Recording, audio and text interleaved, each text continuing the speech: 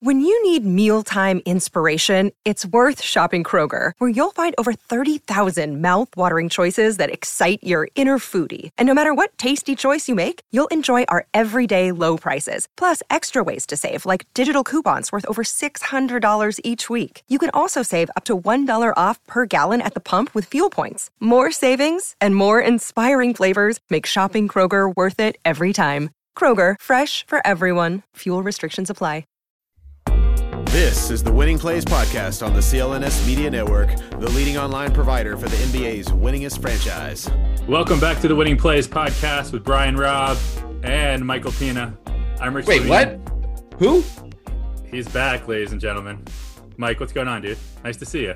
This is a true treat. I got the bat signal from B-Rob in text message form, and I raced over to my living room, opened up the laptop, and now I see both of your pretty faces. It's wonderful. It's beautiful. It's Friday afternoon. The Celtics are your 8th seed in the Eastern Conference behind the Hornets, the Knicks, and the Hawks.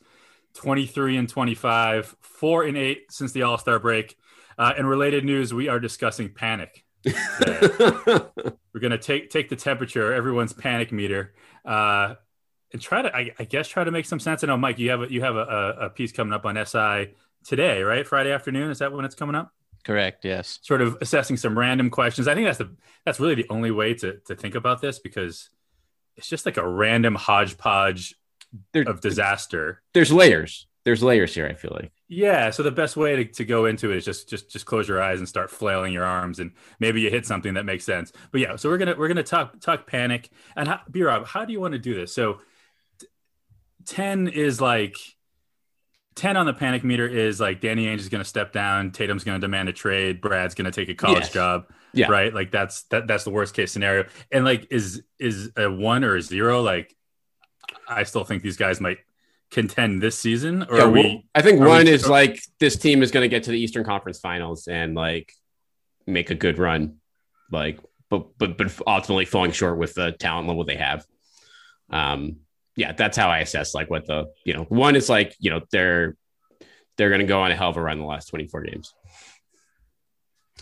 So on that note, I guess I'll start with you, Rich. Like where do you stand inside as I wouldn't say you're generally more optimistic than at least the recent participants on this podcast. I think I also spend the least amount of time on Twitter, so I think that might be related in some way, shape, or form. No. Me and Ryan, I think, have been. Well, Ryan certainly. Well, Ryan's been at the far end of the spectrum, but I think that's where he's in a spot where a lot of fans are. I think he's in like the majority of the fan base right now, of where closer you're probably in the 6, 7, 8 range of him. I'm probably 6. In terms of where things are at right now. So Rick, where you are in this landscape? Well, yeah, I was going to say 6-2. And I think the biggest reason is, and I don't want to say I'm losing faith in Danny Ainge. I just think that there's a certain way that the Celtics went about building their team in the past, about flexibility, about not overreacting, about not bringing in guys that are rentals, right? That was something that they stood true to for years and years and years. And I think slowly but surely, we're just seeing them start to trickle away from sort of the tenets of how Danny Ainge puts together a team. And I'm not sure why. I don't think maybe Danny's the only one to answer that, but I don't love the situation that they're in. And I just don't think that they've made the moves recently that gives them the flexibility necessary. Okay, there's always the Hail Mary, right? It's not impossible for Danny to turn this around. I just think the way things are going, I'm not quite as optimistic that he can pull through on this. So just to start the conversation, I'm going to say a 6. All right, let's Michael Pina coming in fresh. First of all, I think this is your first in-season appearance this year. So I think, is that right? How much? I think it is. Because I think we'll have to go back and check that, but I'm pretty sure we did a bunch in the off season. But I mean, you've been obviously grinding away open floor a couple of days a week and going at SI. So like, we'll have to talk. But we'll say this for the end of the podcast. How much of the blame for the season goes to Pina for just all of it? I was gonna say, is that a veiled shot? But no, you took it out. Yeah. But Mike, from the national perspective, where is your panic level in terms of where this team is at right now? First of all, I'm offended that you would say from the national perspective. I'm a green beer swigging diehard over here. You know, no, I am on Twitter a lot for work and for Play? There's for play. Yes, exactly. I'm not, I listen to Ryan, who is just like super smart about all this and Head of the curve.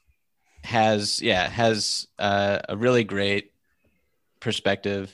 I personally disagreed a little bit with the post trade deadline episode where he poured gasoline all over the organization and lit a match.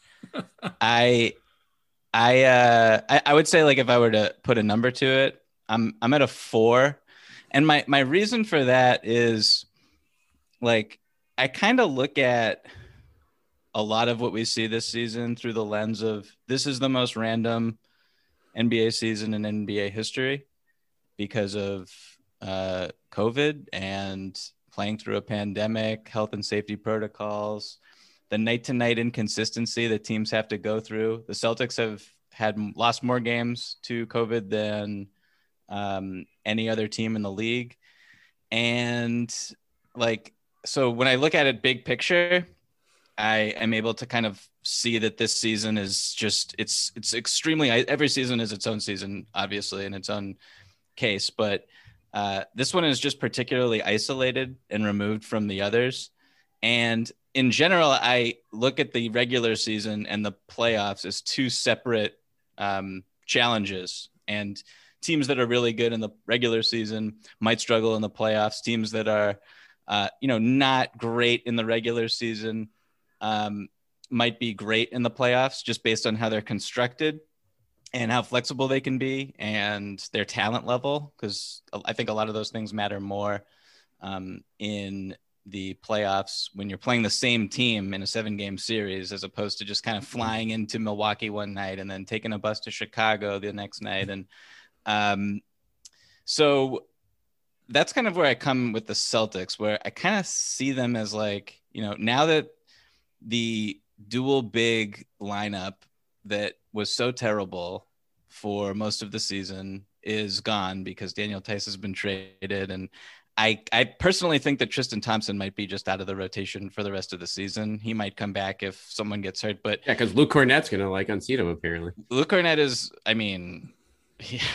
don't even have a comp for him. He's making a Hall of Fame case. George Mikan, I was going to say. Yeah. Yeah.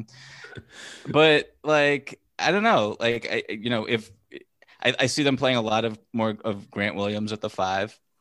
I liked the lineup that they played at the end of the Mavs game with, I guess, I don't even know who's the 5. I guess Tatum's the 5. It's just the 5 best players on the team are just kind of out there.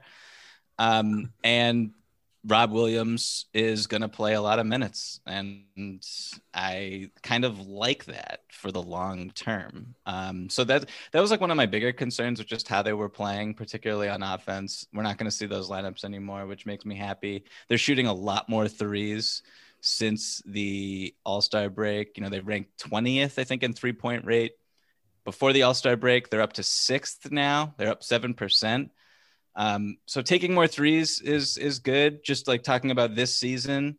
And I don't know, Kemba's kind of trending. I know we can talk about Kemba for like a whole episode, and like his situation is kind of its own crisis, but he's at least he's a serviceable NBA player at this point. You know what I mean? At the very least, you can take that short-term pleasure in seeing him play all right when he's actually out there. Yeah, and I try to view things like it's hard, but I try to disentangle his production from his contract, which you can't really do. But when you do, it's like, okay, he's not that bad at basketball, and their offense is still better when he's on the floor, and he's still able to get by his man without a screen. And the high pick and roll isn't as effective as it was last year, but it's still pretty good.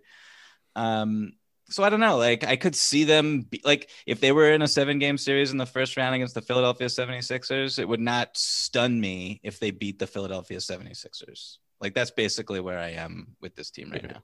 Well, let's put it this way then to pull it back. And I agree. I mean, I think your case there of the four of like, this is an unprecedented season of COVID. Like, you know, I think the Celtics have had more COVID cases than any team in the league, period. And then on top of everyone, a bunch of guys that have to deal with contact tracing.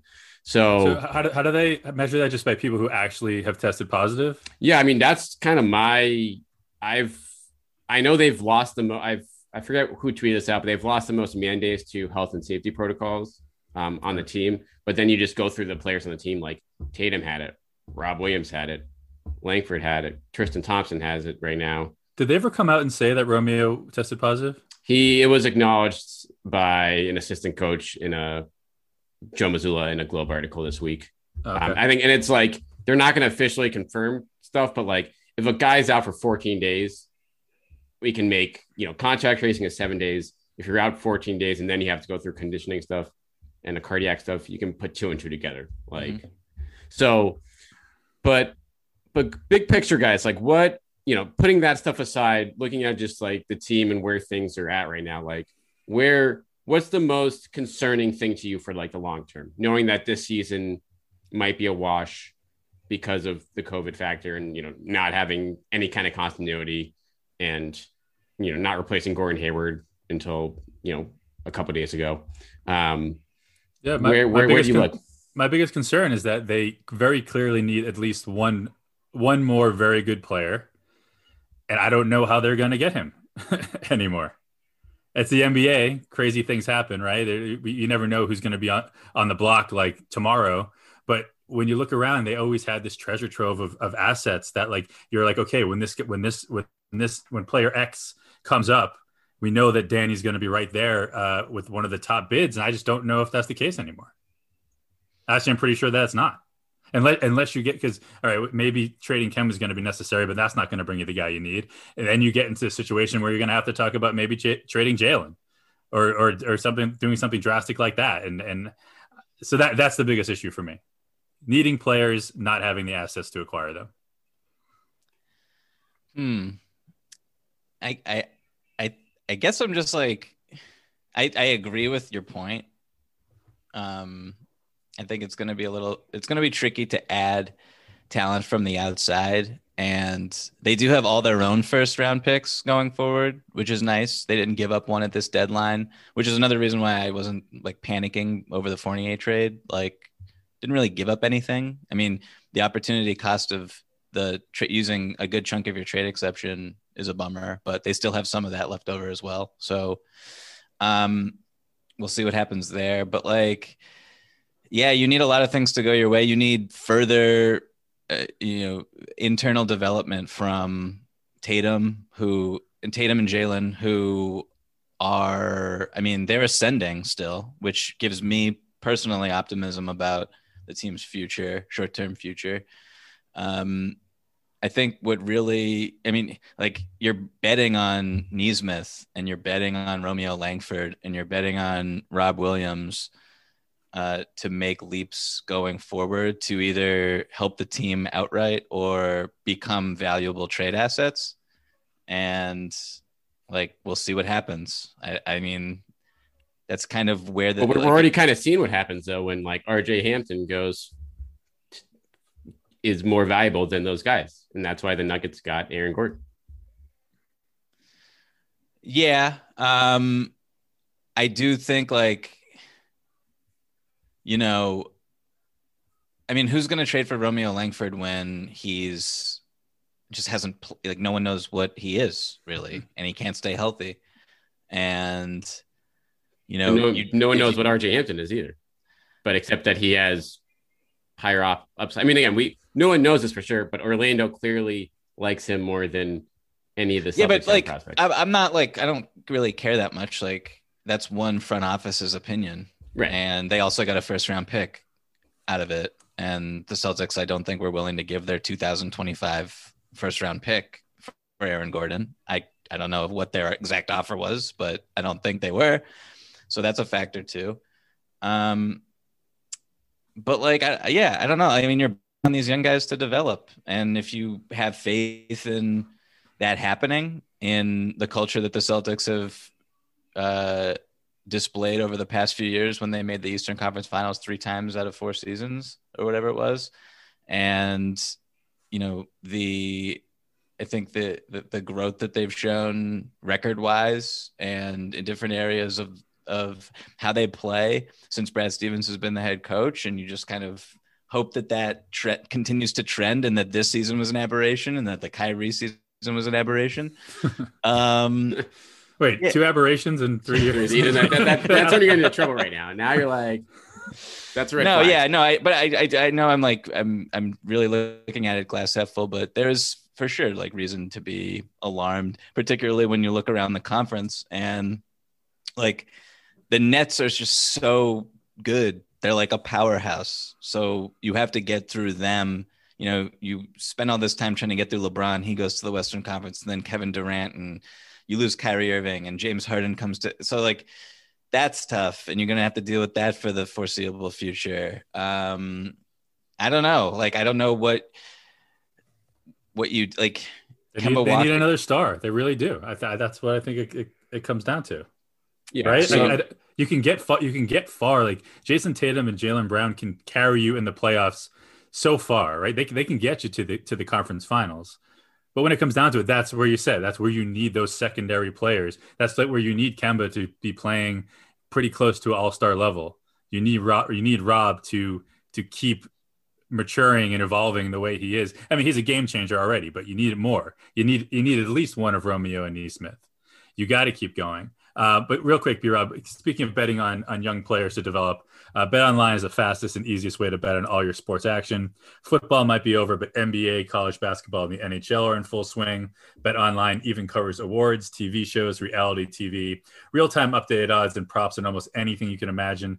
BetOnline has you covered for all the news, scores, and odds. It's the best way to place your bets, and it's free to sign up. Head to the website or use your mobile device to sign up today. Receive your 50% welcome bonus on your first deposit. BetOnline, your online sportsbook experts. Don't sit on the sidelines anymore. Get in on the action. Don't forget to use that promo code CLNS50 to receive 50% welcome bonus on your first deposit. B-Rob, what was the line? Did Vegas have Pina making his season debut before Romeo? Is that an upset in Vegas? I don't know. I think it was even money. I'm glad that I bet on Mike. Yeah, well, you bet smart there. This is what turns around the season here. It's not going to be Langford. It's going to be Michael today. It starts tonight against the Houston Rockets. We're having this conversation, before the Rockets game.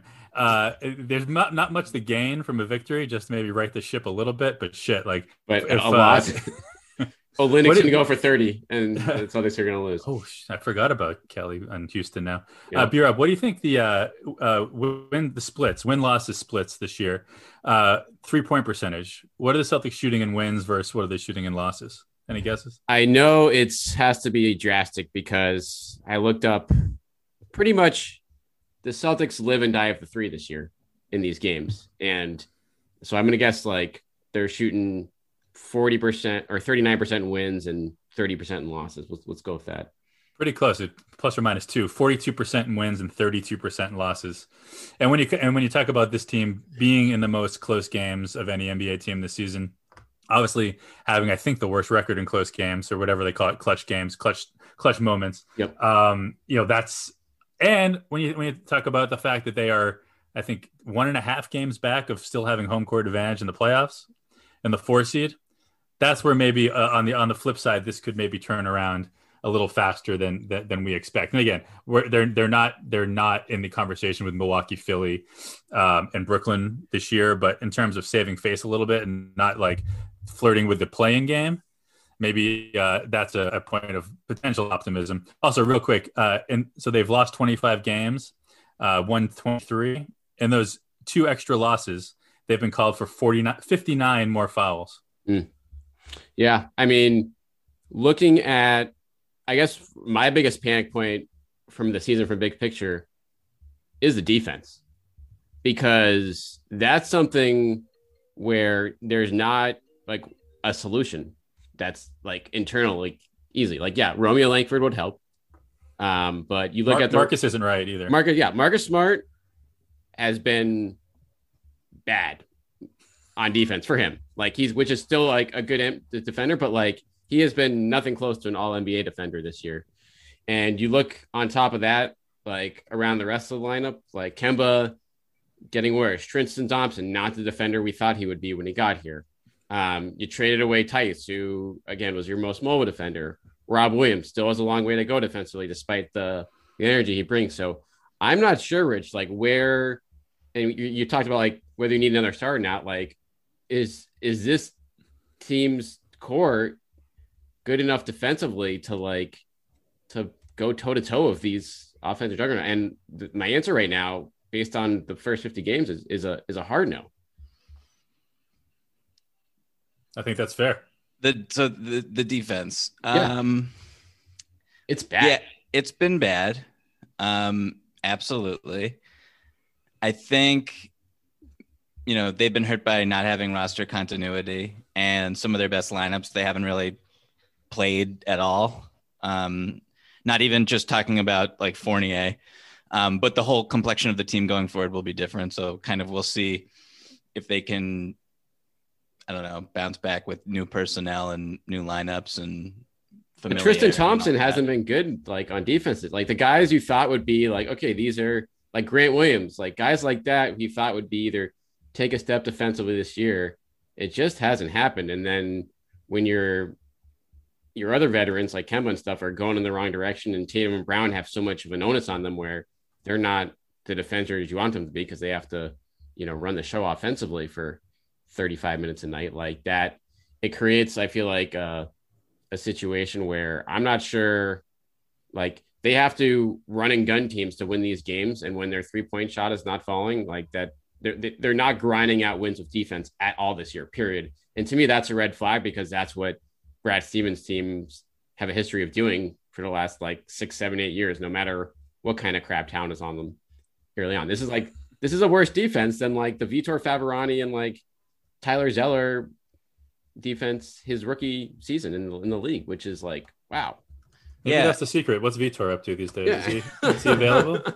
One of the interesting things is like the Celtics under Stevens have been so good defending the 3-point line. And I don't know how much of that is luck, but like annually opposing 3-point percentages are near the bottom of the league when they play the Celtics, when teams play the Celtics. Mm-hmm. And this year, that's just not the case, like at all. So how much of that is mistakes in, not closing out to the right guy, closing too hard, closing short, not knowing your personnel, just green players, not knowing where to be, or how much of it is luck? I mean, a lot of it certainly there seems to be at least one player on the opposing team every night who is just pulling shots out of his ass. Well, like that Mavs game, like I wrote about Luka's 3-point shooting like 2 weeks ago. Because he had the best 3-point shooting month of his career. And that was before the 7 of 8 or whatever it was, right? Yeah. And then like, I think it was February. He was like high 30s or low 40s or something like that. Obviously a huge amount of attempts. And like some of the shots he hit in that game, what was that, Wednesday night? Tuesday night, Monday night? I can't even remember. But like, they were near mid-court, like step backs with like the shot clock at 2. Like it was just like, what is even happening? How is he doing this?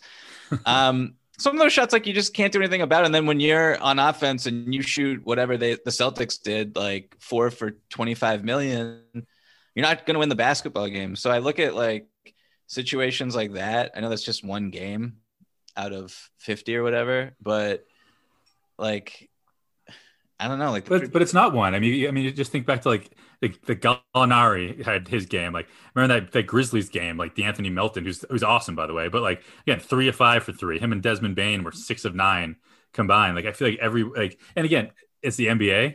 Like these guys are all ridiculous players, but for some reason, and like you said, especially where consistently the Celtics 3-point defense has been in the upper tier of the league, it seems. I don't know. It seems to me that they've get unlucky to a certain extent, at least recently. Because it happens over and over, then it's like, how much can you blame that on luck? Because this has been an issue for like a year or two of guys just going off like with 30-point nights against the Celtics. time after time. And so I guess, and this is where if you're the front office this season, when you're looking at this from a big picture and why the next 24 games are huge, and obviously whatever happens in the playoffs is like, okay, are we, did this team just super overachieve in the bubble last year and this is what they are, or is this year, an aberration? And based on what we've seen so far and just the fourth quarter struggles and just the lack of chemistry and fit amongst the core players, I lean more towards of like, you have to really step back and be like, what are we doing here? And you're going to have to, and a lot of these moves they're going to have to look at, it's going to be forced upon them anyway, because of the budget crunch for next season with Tatum's extension kicking in. And so you literally can't upgrade the current team as you have it unless A, you're paying a monster luxury tax bill, which I don't expect them to do, or B, if you have to take away a big salary from the picture, whether that's Kemba, Smart, etc. Yeah, I mean, listen, Gordon Hayward in Charlotte this season, averaging 20 points, 6 rebounds, 4 assists, shooting 41% from 3. You didn't replace him. Mm-hmm. It's the problem. You didn't replace a borderline all-star player, and it really feels almost as simple as that. At least on the marquee, as like what's going on with the Celtics this year. And they're still a competitive team, right? But they have dropped down an entire notch because their third best player is not on the team anymore, and they didn't do anything to replace him until now with Evan Fournier, who has he hit a shot? He's hit a shot. Yeah. I don't think he's hit a 3. Has he He's hit a going 3? for the Grant Williams style of the beginning of his Celtics career. I think he's like 3 of 15 in his Celtics career, 6 points through 2 games. I'm not worried about that's the last thing I'm worried about right now. But but you're gonna need that, like to your point, Rich, in terms of like Hayward's production. Like they need to get him shots and let him do what he does to help see if that helps everything else fall into place, and including having some energy out in the defensive end to play. Period. That first game was really tough to watch. I felt really bad for him. Because he missed like the first 5 long, and then he pretty much airballed the next 5. It was just a mental struggle, but he got out of his system.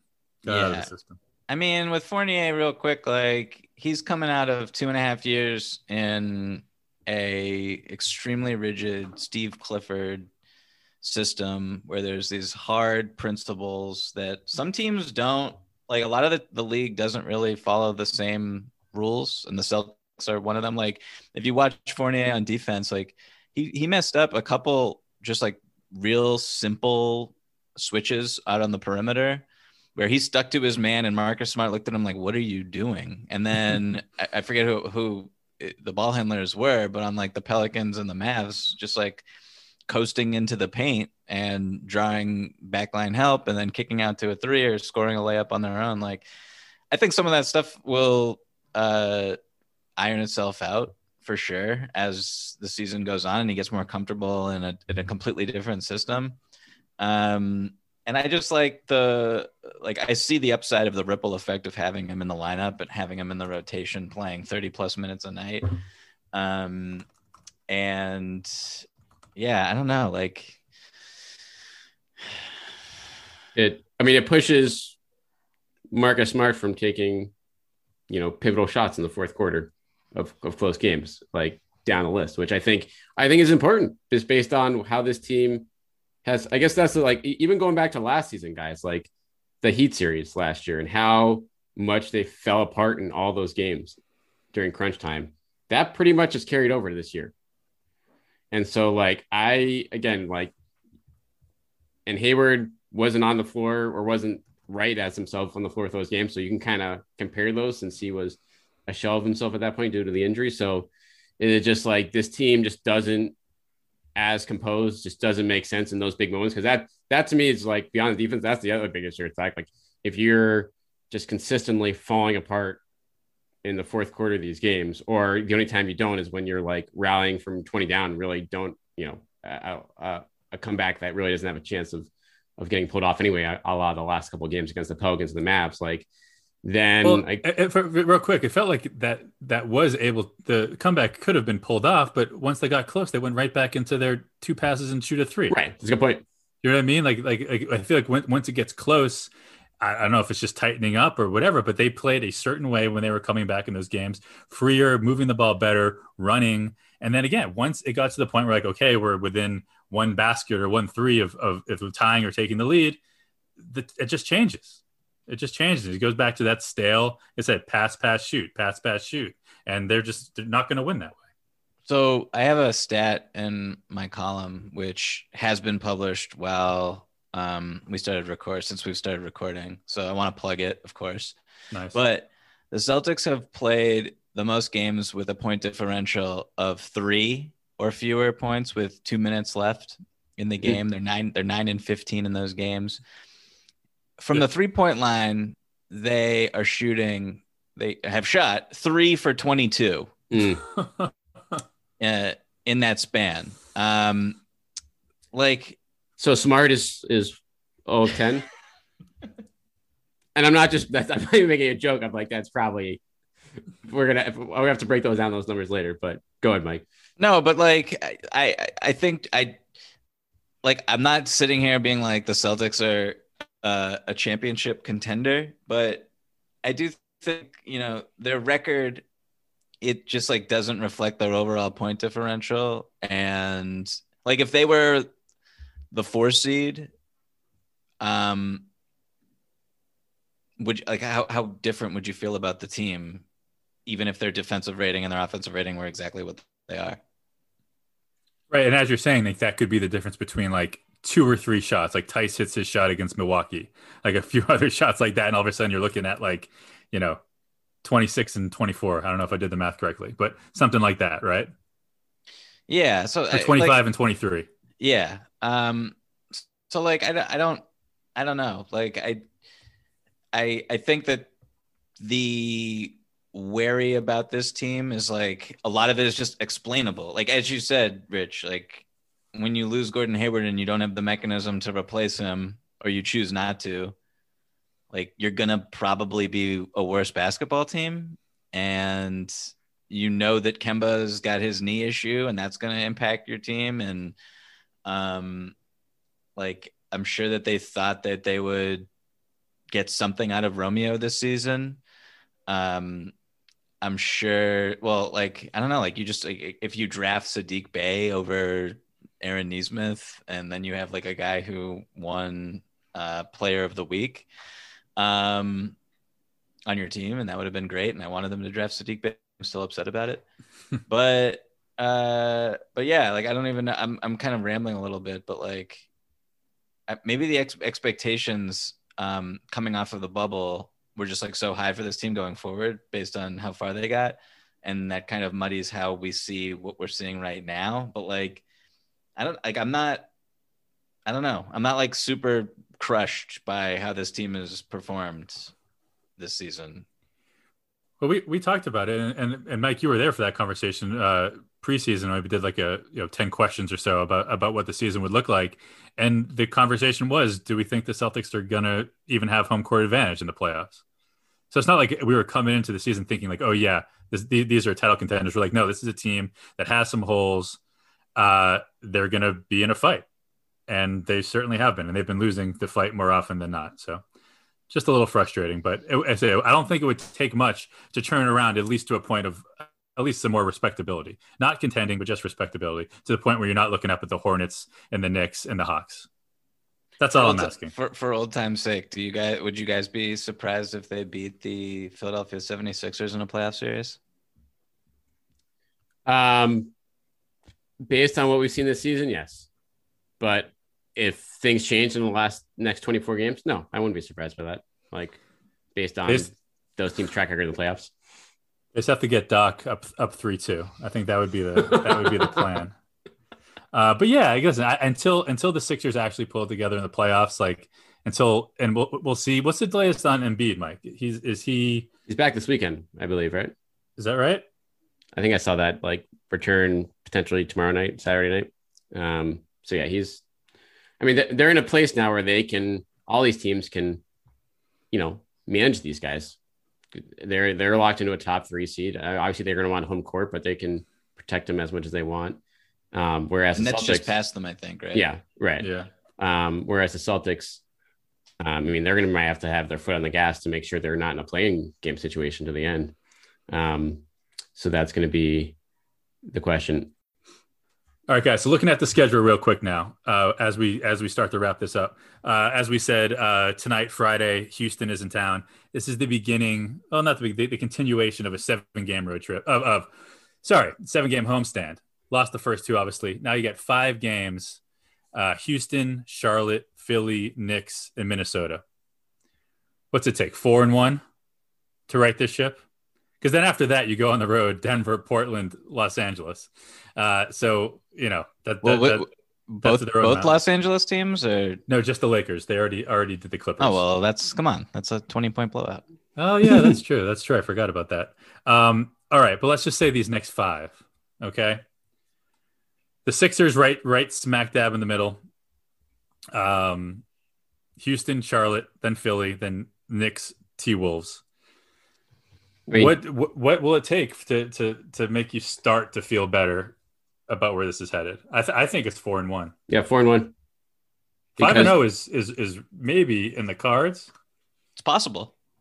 It's all about that Philly game, obviously. Let's remember though. Do you guys know how many winning streaks this team has had this season?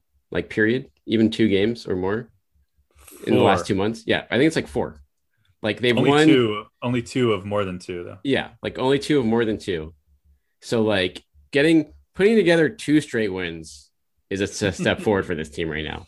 So you look at that setup, Mike. It's like Houston and Minnesota; those are just must wins, like given everything involved right now.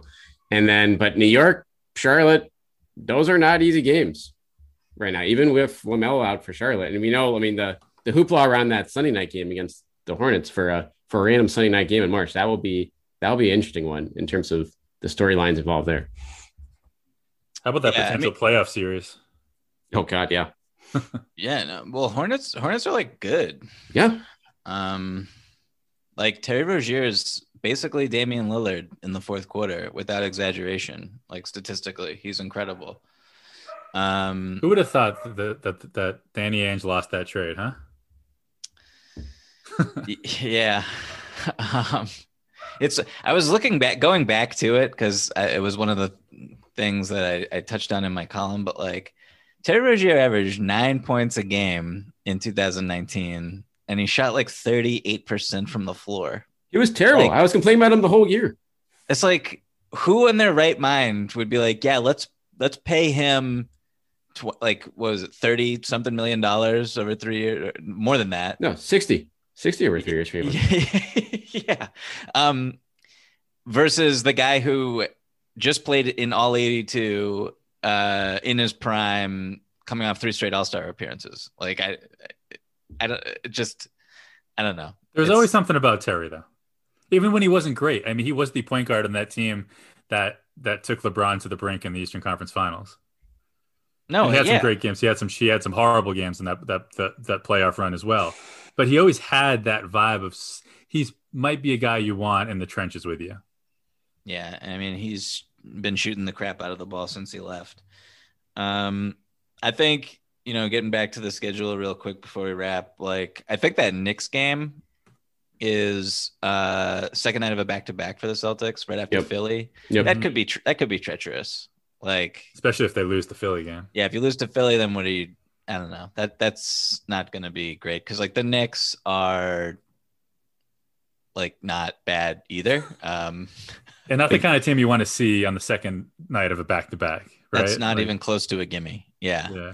They also kicked the crap out of the Celtics at the Garden like a couple months ago, which everyone at the time was like, "Oh, it's just one game." Was that dumb day game? Yeah, it's a dumb. Yeah, the Sunday afternoon stinkers that the Celtics DDG are known for this year. Yeah, that was coming, and that game was coming off one of their 5-game win streaks. Yep, won 5 in a row. Had the 1 o'clock game on Sunday afternoon, lost by 30, and then they went to Philly and lost both those games. Good times. All right. So just to wrap up, B-Rob, you and I are at 6. Pino, you're at a 4. All straddling the fence as much as possible without quite straddling it. We need Ryan on here to get an 8 on here and spice it up. Gastelum and Bernardoni. What will get you up to a 6, Mike? Like in these next 5 games? What I lost to Houston? Is it like 2 and 3 the next 5 games? Is that when things turn? Or you want to wait till the playoffs? I don't know. I'm just I said at the top, like, I think this regular season is really weird. I think the playoffs are gonna look really strange and unpredictable to people who put a lot of stock into some of the numbers that are normally predictive, that we use to kind of measure the regular season. I think a lot of it is going to get thrown out the window because like we're just like citing games from throughout the season and scores, but it's like, okay, who played in that game, who didn't play in that game? Like, wasn't that Knicks game Kemba's first game, I want to say, or it was like second game back from the knee injury or something like totally. that. Yeah, the Celtics were definitely shorthanded, very shorthanded. I think one of Tatum or Brown were in that game too. There's so much mixing and matching. You forget too. Yeah. Cool. So it's going to be tough for me to budge up from 4 unless there's like I guess like an injury would probably do it for me. Like if Rob Williams had like a high ankle sprain, I'd be pretty bummed out about everything. But if they stay healthy, like, yeah, I'm fine. Let's go to the playoffs, whatever. Play-in game. Hey. The Cinderella story could begin from the play-in situation, depending on how this team looks in the last 24 games. All right, that will do it for us. Great to have Winning Plays gang back at full strength. Check Michael Pina's stuff out at si.com and on the Open Floor podcast. He's been killing it there. He's got a brand new Celtics column up this afternoon, so check that out. Follow Rich at Rich_Levine. Follow the podcast feedback at Winning Plays Pod. And we'll be back with you guys next week to see what this group looks like, with some potentially some healthy bodies until up and down the rotation during this homestand.